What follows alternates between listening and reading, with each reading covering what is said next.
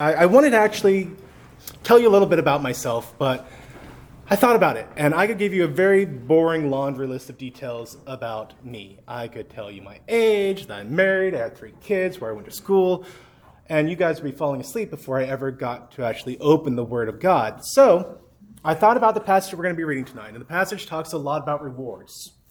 I said, well, there's a perfect opportunity here. I just so happen to have some rewards. I happen to have some rewards for anyone who will make my life easy and ask me questions about me. Anything you want to ask me. And this is a dangerous game, I know, because you may ask me things I don't want to answer, but I'm going to answer them anyway, because that's the rules of the game. And anyone who asks me a question, I'm going to go ahead and throw you one of these candies. It's Reese's, Kit Kats, Hershey's, and Reese's Pieces. But hold on, I'll call on you. There's a rule here. Whoever asks me the most interesting question will not just get a piece of candy, but get a nice Starbucks gift card. Which I'm not rich. It's only $5. Don't get too excited. It's enough to buy you a Starbucks coffee. And y'all get to decide who asked the most interesting question. So this isn't just gonna be me. Y'all get to decide when this is done who asked the most interesting question. But tell me your name so I can quickly forget it. I'm sorry, I'm bad with names. But tell me your name in my attempt to understand it. And Alejandro, what time do I need to be done here tonight to go to this group time? 8:20-ish. 8:20-ish? Okay, we'll like 45 minutes for the teaching. We'll see if I get that far. So go ahead and tell me your name, and we'll spend just a few minutes, or at least until the candy's gone. You wanted to ask a question first. Or you had your hand up at least. My name's Evan, and how old are you? I am, an easy one. I am 30, yes, how old am I? I am 38. I'm 38 this year, so I'm 37 right now. What do you want? Hershey's, Kit Kat, Reese's Pieces stuff? Kit Kat. Kit Kat? You got it. I'm Zachary, and do your kids go to private or public school? Neither. My kids are homeschooled. And Zach, what do you want? Reese's Pieces. Reese's Pieces. Okay? I'm Amory, and what's the funnest adventure you've ever been on? The funnest adventure I've ever been on. The funnest adventure I've ever done is this past summer. I did the hotter than 80s bike ride. It was a 100-mile bike ride that I got to do, and it was super fun. Thank you. Oh, what candy did you want? Kit Kat? Okay. Emery's in the lead so far to me. My name's Max, and what was your favorite book as a child? Ooh, my favorite book as a child. I'm going to say it's a book called The Devil's Arithmetic. It was a story about a girl who suddenly found herself in the Holocaust times and had to do some memorization to actually remember what her number is. What is Reese's Pieces? Okay, and I'm not a sports guy, so I'm not going to get this perfectly every time. Okay, now just behind you was, yeah. My name is Hayden, and when you said we were talking about rewards in the Bible, what rewards are we talking about? Oh, good question, but I'm not going to answer that. I did say I'd answer anything. So we are going to be talking about the nature of rewards. We're going to be talking just a few examples of the rewards God has promised us and kind of what our mindset should be, but it's going to be a while before we actually get to talk to any about that. What would you like here? Kit Kat? Okay, so got some of those. Nice. Okay, yes, right here. Yes. I'm Sage, and how many times have you gotten pulled over? Sage. I'm going to remember you. So I have been pulled over twice. Once because I had an expired registration. I was on my way to school, and the cop just sat there and pulled over anyone with that. So I got that dismissed. A second time because a truck tried to run me over, and the guy got up right behind me, followed me through stoplight, stalked me, called the cops, said I was breaking a bunch of laws. They couldn't do anything because they hadn't seen me do anything, because I hadn't done anything. They just harassed me. And I'll go ahead and say a third time. I didn't get pulled over for that. Okay, what do you want? What do you want? I got Kit Kats, Reese's Pieces, Hershey's, and... Okay, I'm right next to you. Noel. Noel. And, Who was the most influential person in your life? Ooh, the most influential person in my life. That is probably going to be my dad. He was definitely just someone that I love to talk to. He was He was an elder at Countryside for a long time, and he passed away 3 years ago, the week before my daughter was born. In the back. You look very familiar. What small group do you attend? I should look very familiar. I attend the Leno's. And we actually just split. There was some bad blood. No, there wasn't bad blood. We got too big, so we split. I'm still with the Leno's. So yes, I do look familiar. And for once, it's not because you know my siblings. You don't know any of my siblings. I'm finally free from that. What would you? Hershey's. The Hershey's. Do you have the strength to make that stuff? I do, just not very well. Okay, in the very far back. My name's Fox, and what is your profession currently, and is it the profession that you wanted to have? Ooh, good question. My profession currently is I am a industrial controller programmer. That means that I go out to dangerous places, and I make the equipment do what it's supposed to do.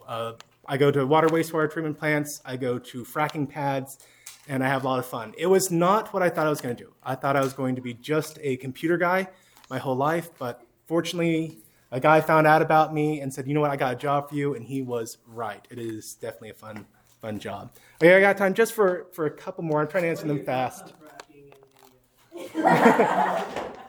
It keeps me employed. I think it is great. Okay, right here in front. I'm Dylan, and have you ever been camping? Dylan, yes, I grew up. Wait, hold on. I didn't send you a candy, did I?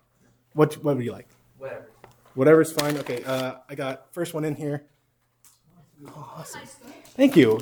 I wish I could say I planned it. Okay, yes, I've gone camping. I grew up as a Boy Scout. I was never prepared, despite our motto. But thank you. I don't know who laughed, but I appreciate that. But I did that, and then also growing up in Awana, we did a lot of Awana campouts. I had a lot of fun with it. We always went up to Possum Kingdom Lake. Tend to rain every single time, but it was still a lot of fun. Okay, now in the back, dark hair. My name's Asher, and if you were a kangaroo, what 3 things would you put in your pouch? I was a kangaroo. What 2 things would I put in my pouch? Well, there's a difficulty there. Not every kangaroo has a pouch. I am a boy, therefore I would have no pouch in which to put things. However, if I had a pouch anyway, what I would put in it? I would put some pizza. I don't know. Are kangaroos allowed to like pizza? I'm going to anyway. And I'd probably put my cell phone. That seems like a pretty handy. But then get pizza on it. Well, you know, you can wipe it down when you're done. What would y'all like for? Do you have any Kit Kats? I do have a Kit Kat. Yep. Take a Hershey's. A Hershey's.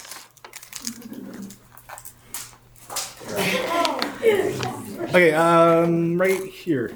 My name's Fletcher, and what's your favorite place to go on vacation? Ooh, my favorite place to go on vacation is nowhere. Okay, growing up, every single weekend, we went up to my grandparents' house. Not every weekend, every 3-day weekend, we'd go up to my grandparents' house. I hate going on vacation now because it was an 8-hour drive minimum to get to the northwest corner of Arkansas. Beautiful place, lovely lake by Greer's Ferry Lake. But I got vacationed out. I love staying home. I much rather prefer staycations. But if you forced me to go somewhere, I would say my favorite place I've ever been is the Big Island of Hawaii. It is not the tourist spot. We went there, my wife and I, on our honeymoon, and she spent an hour and a half on a beach. She has yet to forgive me for this, but we did so many fun things while we were there. I definitely, if I'm going to go somewhere, I'm going to make the most of it. It was a learning experience for my wife, unfortunately, but you know, she stuck with me, so it all turned out fine. What would you like? Reese's. Reese's, okay. Okay, last question here, last question. Okay, I'll take these last three hands. We'll start with on the edge here. I'm Alex. What's your favorite Bible verse? Ooh. My favorite Bible verse is Ephesians 2:4, which starts off, "But God." I think it is an amazing verse that contrasts our absolute dead state before we come to know God, and how God was the transition point in which our whole life changes. Thank you. When were you baptized? I was baptized when I was 6. It was at Countryside. It was in a horse trough. You can no longer go to the actual spot where I was baptized now. There used to be a tree. The tree died, and we lost our pastor in the same year. I really miss that tree. Don't tell it's recorded. Your parents are going to hear this. But I did. That's where I was baptized. My brother is actually the one who shared the gospel message with me, and it was the first time I got to really do public speaking. And it turned out that I love it. I stole that microphone and I just launched into it. And that's where I was baptized. What would you like here? Don't care. I'll take Reese's. Reese's. Okay, I got some pieces, and I got a cup. Okay, last question. I saw a hand raised. Yes. What was your favorite car you've ever owned? My favorite car I ever owned was a 1993 Geostorm. It is only a car because it's too big to be called a go-kart. But it was wonderful. It had pick up and go. I loved to race it. I did some stuff to it to make it go a little bit faster. And it was something you're like, there's no way this car can compete. But it was so light that 4 linebackers could pick it up and carry it off. Now, to be fair, I did grow up at Trinity High School, and our linebackers are the size of my Geostorm. So, I mean, they're pretty big guys. Oh, yeah, I had more candy. What do you like here? Reese's. Okay, I got a cup. Is that okay? Okay. Okay, so we're going to stop there. Unfortunately, I need to move on with time. Okay, yeah. Who do you think had the best question of the group here? And what was it? Y'all have to decide. That's the rules. I got a Starbucks card, but it has to be for the most interesting question. Sage, and how many times I got pulled over? Alex. No, but I have committed federal crimes. But it would have been a great question, but I'm sorry you missed it. Okay, well, guys, thank you. Thank you for helping me out with this. I do realize it's a bit unfair of me to put the pressure on y'all, but you definitely stepped up to the task of asking me questions. So I think that's a lot more fun than anything I would have thought of to actually answer for you. So we are going to get into the Bible lesson now. It's going to be in Matthew chapter 10, starting in verse 40. So get out your Bibles and turn there, or load your apps and scroll there, whichever ones you are most comfortable with. I promise not to make too much of a fuss if it's on a phone. Just make sure it's on silent, please. And as we get started here, let's go ahead and turn to and start time in a word of prayer as we get going. And as my app crashes on me, that is not what you want to see when you first start your lesson. Whoa. Okay, let's go ahead and pray, and then I will fuss about the fact that my document's not loading. Heavenly Father, we thank you so much for today. We thank you for this time to turn to your word. We ask that you would enlighten our hearts so that we might understand what it is you want us to in this passage, that we might learn more about you. We pray this in Christ's name. Amen. Okay, so we are in Matthew 10. We're going to be in verse 40, and my app will decide that it's going to work for me. It just might not do it right now. And if it doesn't work there, it's okay. I can use my phone. It's just not what I wanted to do. You want to use a Google document? Yeah, it was a Google document, but I mean, if it's not like it just randomly crashed. You need the Wi-Fi? No, I actually have it on my. There we go. There you go. You good? No, my phone acts as an access point when it wants to, which is not often. It's lazy. Mr. Eric, you do better on the dangerous machinery than you do on your iPad? Never. No. In fact, I actually told someone recently, I'm like, look, I am a great programmer, a humble programmer, but I'm not an engineer. I'm not responsible for safety. You have to have someone tell me what to do safety-wise. And this is why, because it sometimes doesn't work. But it's okay, because it loaded, and that's how I roll with it in the job site too. Just keep going until it starts working. So Matthew 10, starting in verse 40. Let's read God's word together. It says, "Whoever receives you receives me, and whoever receives me receives him who sent me. The one who receives a prophet, because he is a prophet, will receive a prophet's reward. And the one who receives a righteous person, because he is a righteous person, will receive a righteous person's reward. And whoever gives one of these little ones even a cup of cold water because he is a disciple, truly I say to you, he will by no means lose his reward." If I had to summarize the point of these 3 verses into a single sentence, it would be this: God has promised his faithful rest and rewards. I'm going to admit, I feel like a health, wealth, prosperity preacher when I say that. But it is absolutely true. God has promised his faithful rest and rewards.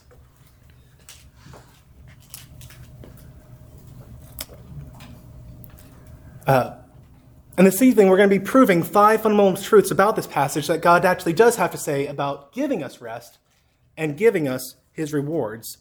I'm going to give you them here right now. So you can keep these in mind as we talk about it throughout this evening. The first thing is that God has promised us rest. The second is that God is going to be the one who sets the criteria for receiving his rewards. The third is that God is the one who gives his rewards. The fourth is that God has a purpose for giving his rewards. And the fifth and final one is that God has set the timing for receiving his rewards. So let's look at this passage that tells us that, let's look at this passage and how it tells us that God has promised us rest. Our passage starts off saying, "Whoever receives you receives me, and whoever receives me receives him who sent me." Now I want you to stop and think for just a moment. I've told you this has to do with God's rest. You should be thinking at this point, how on earth does this sentence have anything to do with God promising us rest? Now, if you're anything like me, we just picked this up. You haven't read the previous passage in a while, and you're not going to be able to really see how these 3 verses connect with everything else God said in chapter 10, let alone how this connects to providing us rest. We are jumping into a passage not just in the middle of things, but in Christ's final thoughts about something. So let us make sure we have a proper context for this passage so we can actually understand what's going on in it. And now let's start off easy. I'm going to ask you an easy question. Nice first thing here. Who is talking in this passage? Yeah. Jesus, because it's in red. Well, Jesus. Yes, Jesus, because it's in red. But even if it wasn't in red, I don't have any more candy. You don't have to. Not going to get anything else for answering smart. But no, it's Jesus. We know this because if we go back to the very beginning, we see Jesus bring his disciples together. And I actually gave you a bit of a hint here because we are going to be moving on to a little bit harder of a question. And I know that when you started Matthew 10, it was about 12 weeks ago. And for those weeks, you weren't even here. But I want you all to think hard. What is going on here in chapter 10? And I'm not going to complain if you have to look and say verses 1 and 5, just off the top of my head perhaps, for figuring out what's going on. He is talking about his disciples, or talking to his disciples, but what is he talking about? Yeah. He's giving them instructions for them to go out and serve the gospel. Yeah, exactly. Jesus has called his disciples to himself and is about to send them out on a missionary journey. And he's given them authority over 3 things. He says, I've given you all authority over unclean spirits, under all diseases, and over afflictions. And as he's about to send them out, having given them authority over these 3 things, Jesus calls them himself and he gives them instructions for this journey. And once he finishes giving them the instructions, we see in verse 16 that he transitions, doesn't he? And he transitions to giving them warnings. What does Jesus warn them about? Starting in verse 16. Don't speak at once. I need y'all to calm down a little bit. All right? It's in verse 16. Take a quick look. What is Jesus warning them about starting in verse 16? What's that?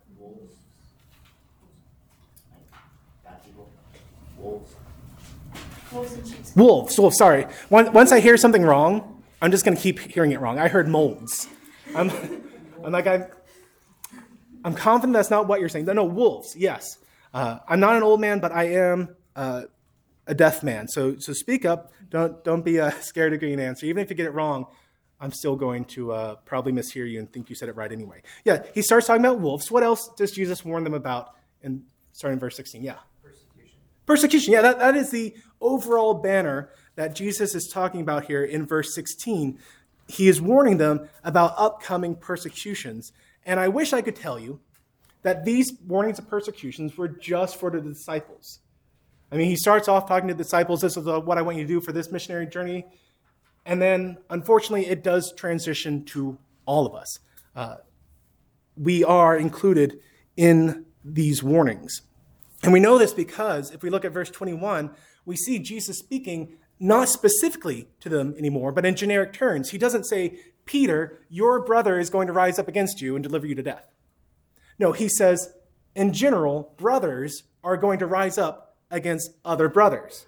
We will see that brothers kill brothers. Parents will kill their children. Children will have their parents put to death. Families are going to be ripped apart. This is not just about them. This is about all of us and the persecution that we're going to be facing. And why does this happen? Why are families being ripped apart? In verse 22, it gives us the answer.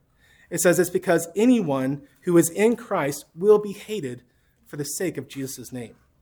And again, in verse 24, we see Jesus warning them. He says, a disciple is not above his teacher, nor a servant above his master. It is enough for the disciple to be like his teacher, and the servant like his master.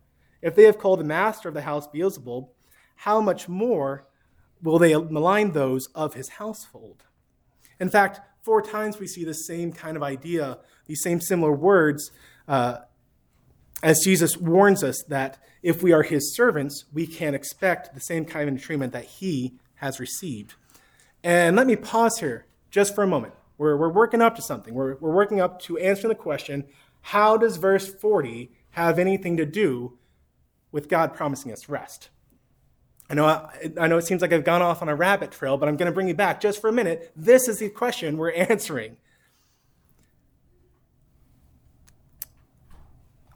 But to understand the answer, you have to first understand what it is we are getting rest from. And I don't want you to be overwhelmed as we talk about the reality of persecution as a Christian. If you are in Christ today and you come to a passage like this, and it does make you a little anxious, I want you to know all you need to do is take a deep breath and stand firm. Satan is at work to rob you of the peace that God has promised you whenever you feel anxiety because you hear about upcoming persecution. God has promised you rest. But if you're not in Christ, I do hope that this passage causes you some anxiety. It is right and proper that these warnings cause you to realize that if you're not in Christ, you are among those who are persecuting Christ's beloved. And I pray that this anxiety would cause you to turn away before it's too late. I mean, Romans 1 has a dire warning for those who are among those who are persecuting Christ's beloved. And that is that the longer you stand opposed to him, the more you're going to be suppressing the truth you already know about him. And eventually, you will give your support to those who do likewise, and God will deliver you over to your own depraved mind. So I would plead with you to turn aside from your current way of life and embrace what you already know to be true. And that's that God is the rightful king of our lives who sent his son to die on our behalf, the guiltless for the guilty. So as we come back to the passage, because I've literally just given you a big hint here, to answer how this passage displays God's promising us rest. And to do this, I want to read verses 34 through 40, because verse 40 doesn't exist in the vacuum. It's not that here is a book, and the book is Matthew 10, verses 40 to 42. This is part of a larger passage. Let's read our way up to it, and we're going to have our answer here. Starting in verse 40, it says, "Do not think that I have come to bring peace to the earth. I have not come to bring peace, but a sword.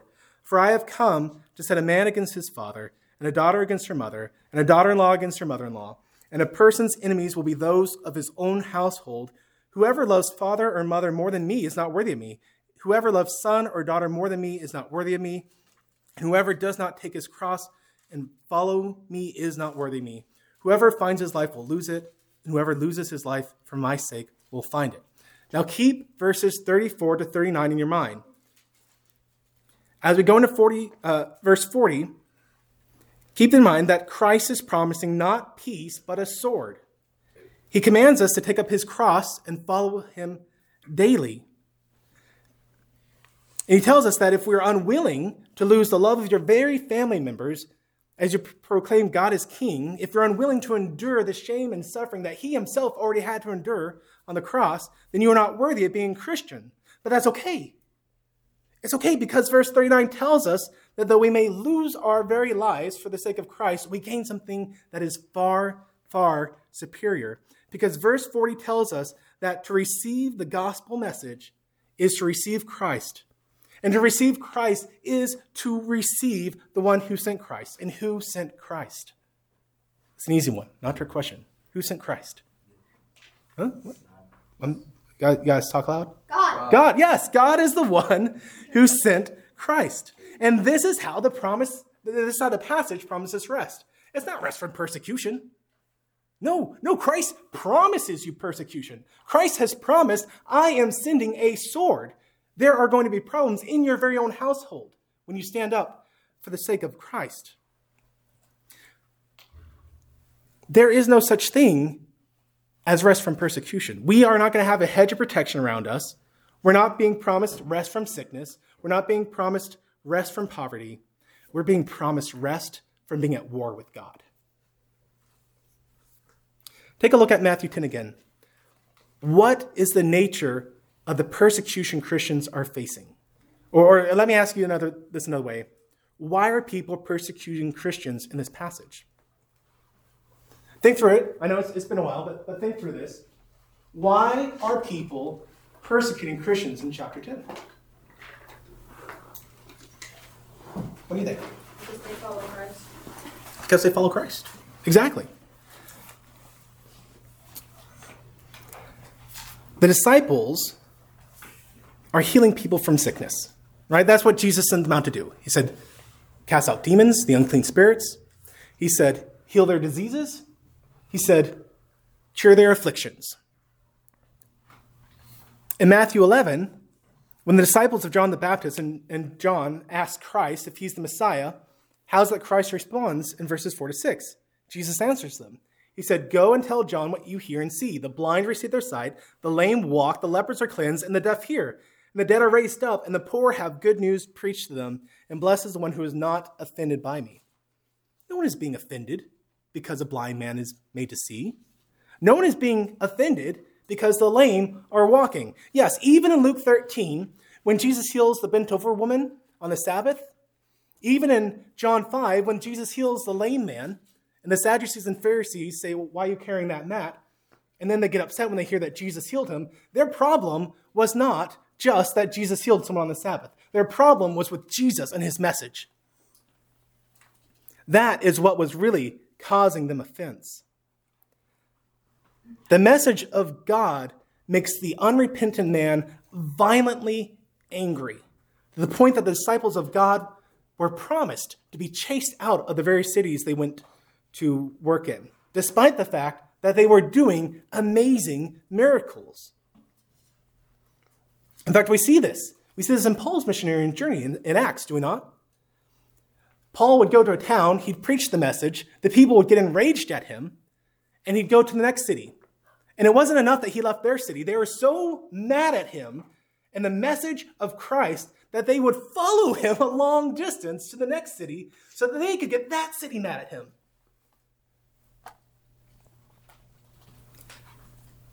Because prior to coming to faith in Christ, man exists in a state of active rebellion against God. I'm going to tell you this. As someone who has had a chance to witness to people who claim they don't believe God exists, die-hard atheists, the more you talk to someone like that, the more apparent it's going to become that they absolutely believe in God.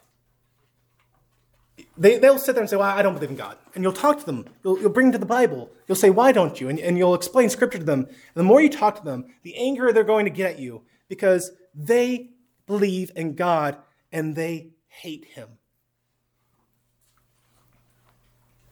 Now, I don't want you to raise hands here. Keep them down this time. I'm going to ask a question. Don't answer it.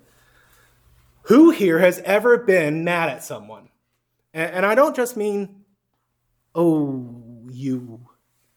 I mean, who has been deeply burning with anger at someone to the point where you might say you hated them at least in that moment? I have. I've been there. And do you know what word I would use to describe that state of being? It's exhausting. It is exhausting to truly and fully hate someone where every time you're around them, you seethe. When you're apart from them, you sit stewing, thinking about the thing they did to you and thinking about ways that you might be able to one-up them in doing something back to them. Contrast that to the state of the Christian in Matthew 11:28. Jesus speaking says, "Come to me, all who labor and are heavy laden, and I will give you rest. Take my yoke upon you and learn from me, for I am gentle and lowly in heart, and you will find rest for your souls. For my yoke is easy and my burden is light." When we come to Christ, God promises to give us rest. Rest from the exhausting state of being at war with God. Rest from the endless and impossible task of earning salvation on our own. We are freed from the cruel yoke of sin that promises us freedom while at the same time enslaving us to our sin, and instead given the light and easy yoke of Christ that brings us freedom that can only exist and can only be experienced by those who are walking in active obedience to God's statutes. Whoever receives one of the disciples, believing the gospel message, is receiving Christ, and whoever is receiving Christ is receiving God and entering into his promised rest. Now, for the rest of the time, we're going to be discussing 4 truths about rewards. And I know it's a bit of a jarring transition, but these are 2 major thoughts that are going in this passage. The result of receiving the gospel message, the peace that brings us, and then the rewards that God has promised us. So, 4 truths about the rewards for Christian living. And the first truth is that God is the one who sets the criteria for us receiving his rewards. And we see this immediately in verse 40, don't we? I mean, God states, whoever receives a disciple is receiving him. He's the one setting the rules. There's no external board of advisors who collectively came together to provide God with some sort of framework for what the award levels should be and who should be getting them. It's not a decision by committee. There was no one giving God feedback, providing suggestions. And the Bible makes this very clear in James 1:12, where James writes, "Blessed is the man who remains steadfast under trial, for when he has stood the test, he will receive the crown of life which God has promised to those who love him." So, according to James 1:12, what must you do to receive the crown of life? I know I don't give you all much time to jump around. I do apologize. That's my style. There's so much beautiful scripture to cover, and I do move quickly. So I'll read it again for you. James 1:12, "Blessed the man who remains steadfast under trial, for when he has stood the test, he will receive the crown of life, which God promises to those who love him." What must you do to receive the crown of life? Yes? Stay steadfast in suffering. Stay steadfast, exactly. You must stay steadfast under trial. And was James the one who decided this? It's an easy one. No, of course not. No, James was not the one who decided this. God was the one who decided what you must do to receive the crown of life. And then he told us through the pen of James. Now, I do want you to turn here. I'll give you a chance. It's going to be in 1 Peter chapter 5, first 4 verses. I'll give you all a minute here. 1 Peter 5. Go ahead and turn down your Bible.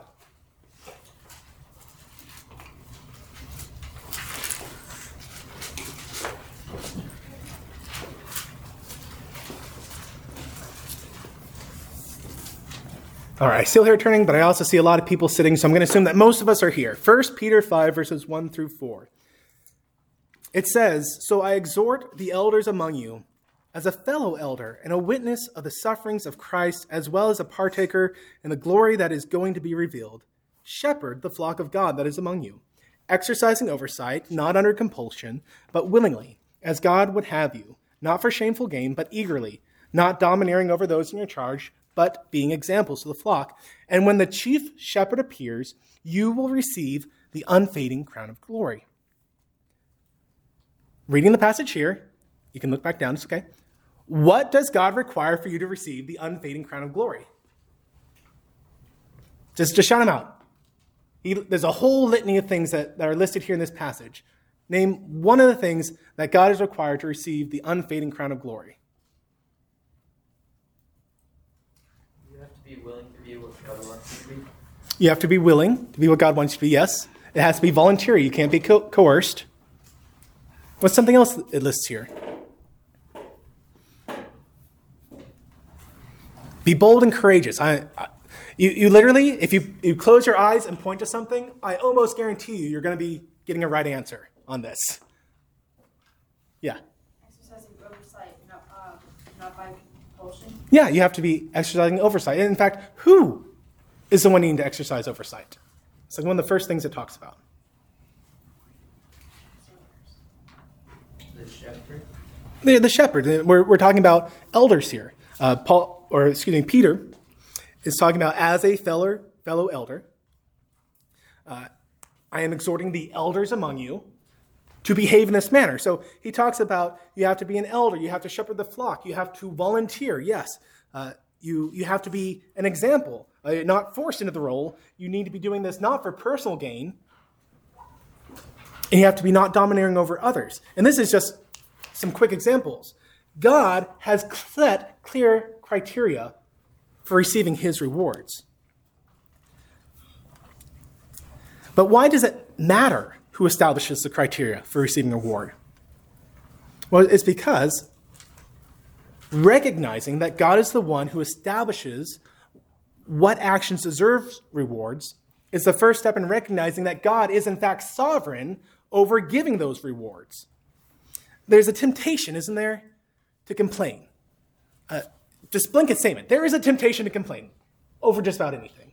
I don't have the same car that person has. I don't have the same wage that person has.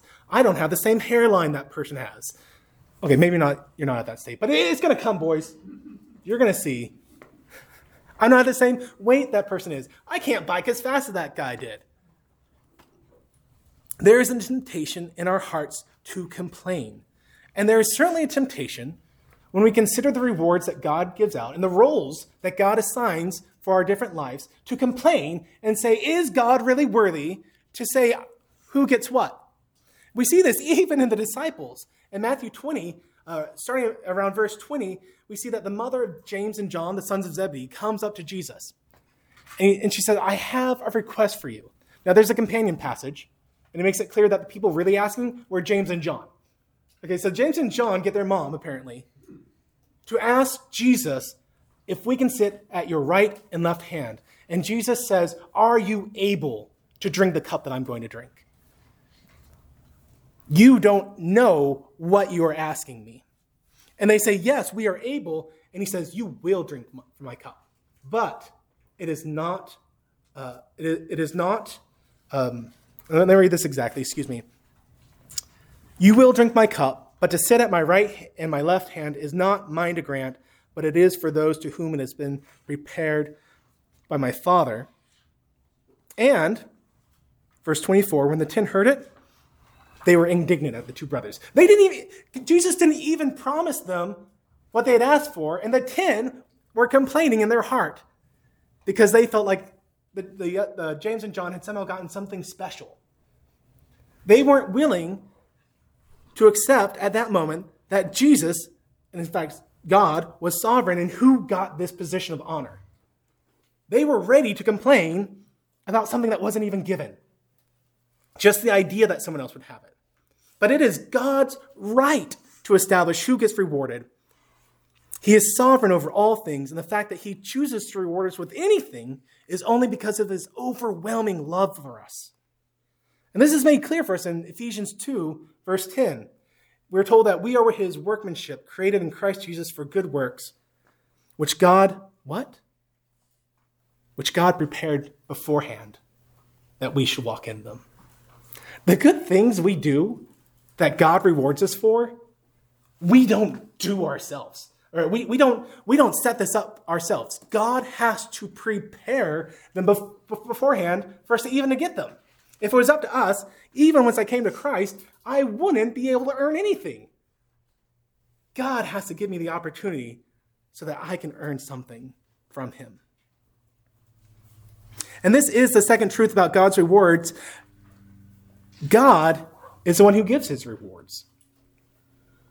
If we look at these verses again, back in Matthew 10, Jesus talks about us receiving 4 different people.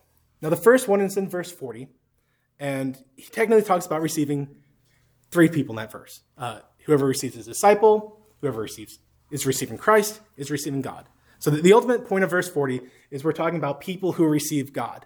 That's the first type of people that we see. We see 4 in total. The first one is receiving God. Who are the other 3 people that these 3 verses talk about receiving? And it's not hard to get it. It says each one like 5 times in a row, okay? What's that? Prophet. Yeah, so we talk about receiving God.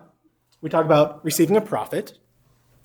What else? Righteous man. Yeah, we talk about receiving a righteous man. And there's one more at the very end. Disciple. Not a disciple. Little man. Little man. That's it. We talk about receiving God, a prophet, a righteous man, and the little ones, which is talking about, from a human perspective, who would consider those humble in spirit. They are a Christian, but they are who we'd say are the least of these. Now, this passage is not suggesting you get a better reward for receiving a prophet than you get for receiving a man of humble means. Nor is it suggesting that you get a special thing for receiving a righteous person. That's not the point that we are trying to make in this passage. It's not the point God was trying to make in the passage. The point is God is trying to explain a spiritual concept using an earthly example. If you do something good for a prophet from an earthly perspective, who is the one who's rewarding you? The prophet. If I do something nice for a prophet from an earthly perspective, the prophet is the one who goes, hey, thank you, Matthew, for doing this. Let me do something nice for you. And we see this actually in 2 Kings chapter 4. We see that there is a wealthy Shunammite woman who wants to do something nice for Elisha. She sees that Elisha comes through her city often. She's very wealthy. She talks to her husband, says, I want to do something nice for Elisha. So she builds a guest room for him. And Elisha is very thankful for this. And so he gives her a prophet's reward. That is, he rewards her. He talks to his servant, and he says, what can I do to repay their kindness? And the servant responds, well, she has no children. So Elisha prophesies that she will have a son by this time next year, and she does at that. It is a reward that a righteous man wouldn't be able to give, right? We see in the Old Testament that the prophets were given unique abilities through the Holy Spirit. A righteous man, though being good, wouldn't be able to do the things a prophet would. So the one who receives a prophet is going to receive a prophet's reward. Likewise, if we were to receive a righteous man, they would give us a reward that is superior from an earthly perspective to one that one of humble means would be able to provide. And yet, here's the actual point. In verse 42, we see that even if we give someone of truly humble means, someone that the people of the day would consider as being rock bottom of the social ladder, if we give them nothing except a cup of water, God has a reward in store for you. Now, in the society of the day, a cup of water was considered the most basic level of common courtesies you could give someone. And yet God says, even if you do this most basic act, something that if you didn't do, you'd be being rude to that person, If you do it because they are a brother or sister in Christ, he has a reward for you. God is ultimately the one who is giving his rewards, and he does so based on his own criteria. And of course, we've already seen this in the passages we've referenced. In Matthew 20:23, in response to James and John asking to sit at the right and left hand of Christ, Jesus responded, to sit at my right and left hand is not mine to grant, but it is those for whom it has been prepared by the Father. God is the one who gives the rewards. The third truth this passage tells us about God's rewards, and where I really want to spend the last little bit of the time here, we will obviously get to the fourth truth, don't worry. But where I want to spend the last bulk of my few minutes here is God has a purpose in giving his rewards. And I want to spend the bulk of my time because I really want to make certain that we truly understand the reason God gives rewards. One of the colleges I attended was Dallas Baptist University. And while I was there, I was required to take a class along with almost every other student who walked through those campus doors. And as I sat under this man's teachings, I became increasingly horrified that this man was allowed to teach the Word of God. His theology was so warped. And students would leave his class raving about how he had taught them so much. And it burdened me because I knew that he was teaching them bad stuff. And I mean really bad. I don't know how many Christians left his class thinking that they were bad Christians because they weren't living a sin-free life. And that was his fundamental teachings, that if you have any sin in your life whatsoever, you're messing up as a Christian, and that a true Christian will live sin-free. But as the class progressed, around the middle of the semester, we reached his main thesis in life. This is where he hung all his other beliefs on. And that was, as Christians, our primary concerns should be on collecting rewards for ourselves to exist in heaven. Now, on the surface, that doesn't sound too bad. You're probably going, Matt, yes. Aren't we instructed to lay up treasures for ourselves in heaven when neither rust nor destroys, or moth destroys, nor thief breaks in to steal? That's Matthew 6:20, right? What's the issue here? Well, the issue is that he took one of the key passages for his thesis in life as Hebrews 12, which states, therefore, since we are surrounded by so great a cloud of witnesses, let us also lay aside every weight, so far no problem. Let's lay aside every weight and sin which clings so closely, and let us run with endurance the race that is set before us, looking to Jesus, the founder and perfecter of our faith, who for the joy that was set before him endured the cross, despising the shame, and seated at the right hand of the throne of God. This man taught that these verses proved that Christ joyfully looked forward to the cross so that he might attain a reward for himself. And if Christ was joyfully looking forward to the reward, then we ought to be looking forward to our rewards as well.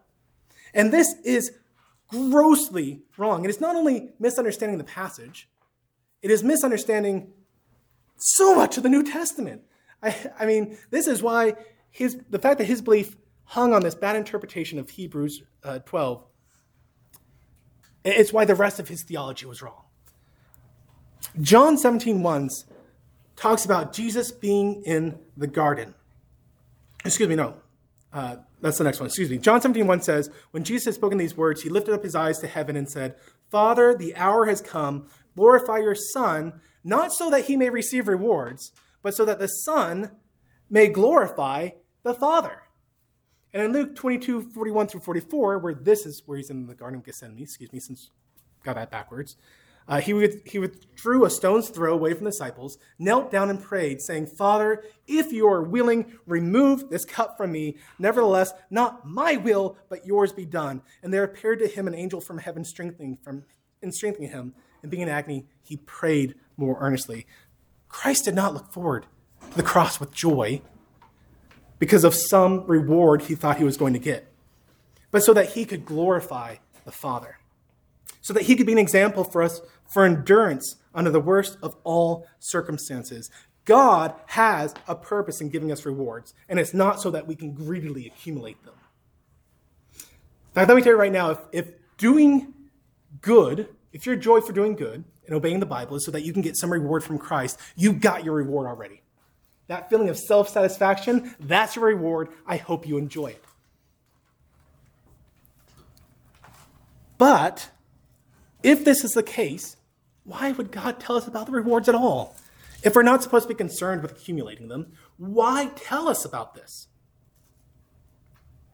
And how do we reconcile a verse like 1 Corinthians 9:24? Do you not know that in a race all the runners run, but only one receives the prize? So run that you may obtain it. Well, God tells us about the rewards because he has a purpose, and he wants us to know what the purpose is in giving us rewards. Because the point is not that we get the reward, but that we understand what it is God requires of us to obtain that reward. In every passage we've gone over tonight, the point of him saying, you're going to get a crown of life, you're going to have the unfading crown of glory. The point of the passage was not about the reward itself. The point of the passage was about the obedience of the people who got the reward. And the purpose of the reward also is so that we may lay them at the feet of God at the end of time. In Revelations 4:8, which is the last passage I'm going to talk about tonight, John, describing his vision of the throne of God, which was surrounded by the 4 living creatures, he writes, the 4 living creatures, each of them with 6 wings, are full of eyes. Day and night they never cease to say, holy, holy, holy is the Lord God Almighty, who was and who is to come. And whenever the living creatures give glory and honor and thanks to him who is seated on the throne, who lives forever and ever, the 24 elders fall down before him, who is seated on the throne. And who's seated on the throne? Sneeze one. Who's seated on the throne? God, and specifically Jesus. So they fall down before the one who is seated on the throne, who lives forever, and they cast down their crowns before the throne, saying, worthy are you, our Lord and God, to receive glory and honor and power. For you created all things, and by your will they existed and were created. God's purpose in giving rewards is so that we might glorify him for all eternity, laying them at his feet in recognition of the fact that God alone is worthy to receive all our honor, glory, and power, as the one who made it possible to have anything to present to him at all in the first place. So the fourth and final truth of this passage, as we wrap things up tonight, tells us that God's reward, or the fourth and final truth about God's rewards, is that God has set a time for them. I'm not going to turn into any more passages. Just think about passages we've already gone over. In 1 Peter 5:4, when are we told that we receive the unfading crown? It's when the shepherd arrives. There is a timing that God has in store or in mind for when we receive these rewards. So how can we apply this to our lives? Well, first and foremost, as we've already gone over, you should examine yourself and make sure that you have received God's chief reward, which is peace and rest in him. If you're still in a state where you're an enemy of God's disciples, then turn away from that so that you might experience this chief of his rewards. Second, remember that God is sovereign. He's the one who sets the criteria, and he's the one who decides who gets what reward. And he does it justly and fairly. Third, remember that the point of doing good is not to get a reward, but to glorify God with our obedience. And fourth, remember, when you're in the midst of a trial, your suffering's not in vain. God has promised you peace and rest. God has promised your suffering will not return void. There's a purpose to it. And finally, be mindful of how we're treating God's disciples. I mean, that's the first thing he talks about in Matthew 10, verse 40. Whoever receives my disciples receives me. Are you receiving your fellow believers like you'd be receiving Christ?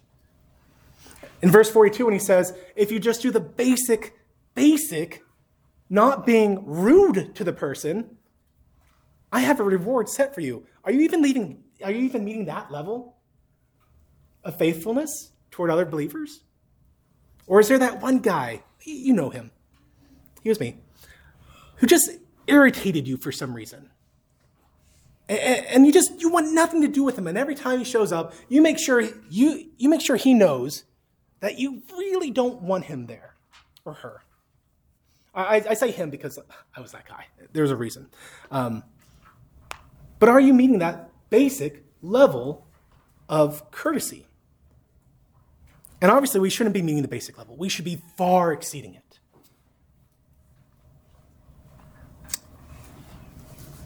Whatever the reason for treating someone distantly, let us make sure that we are treating fellow disciples of God in a manner worthy of our calling to which he has called us.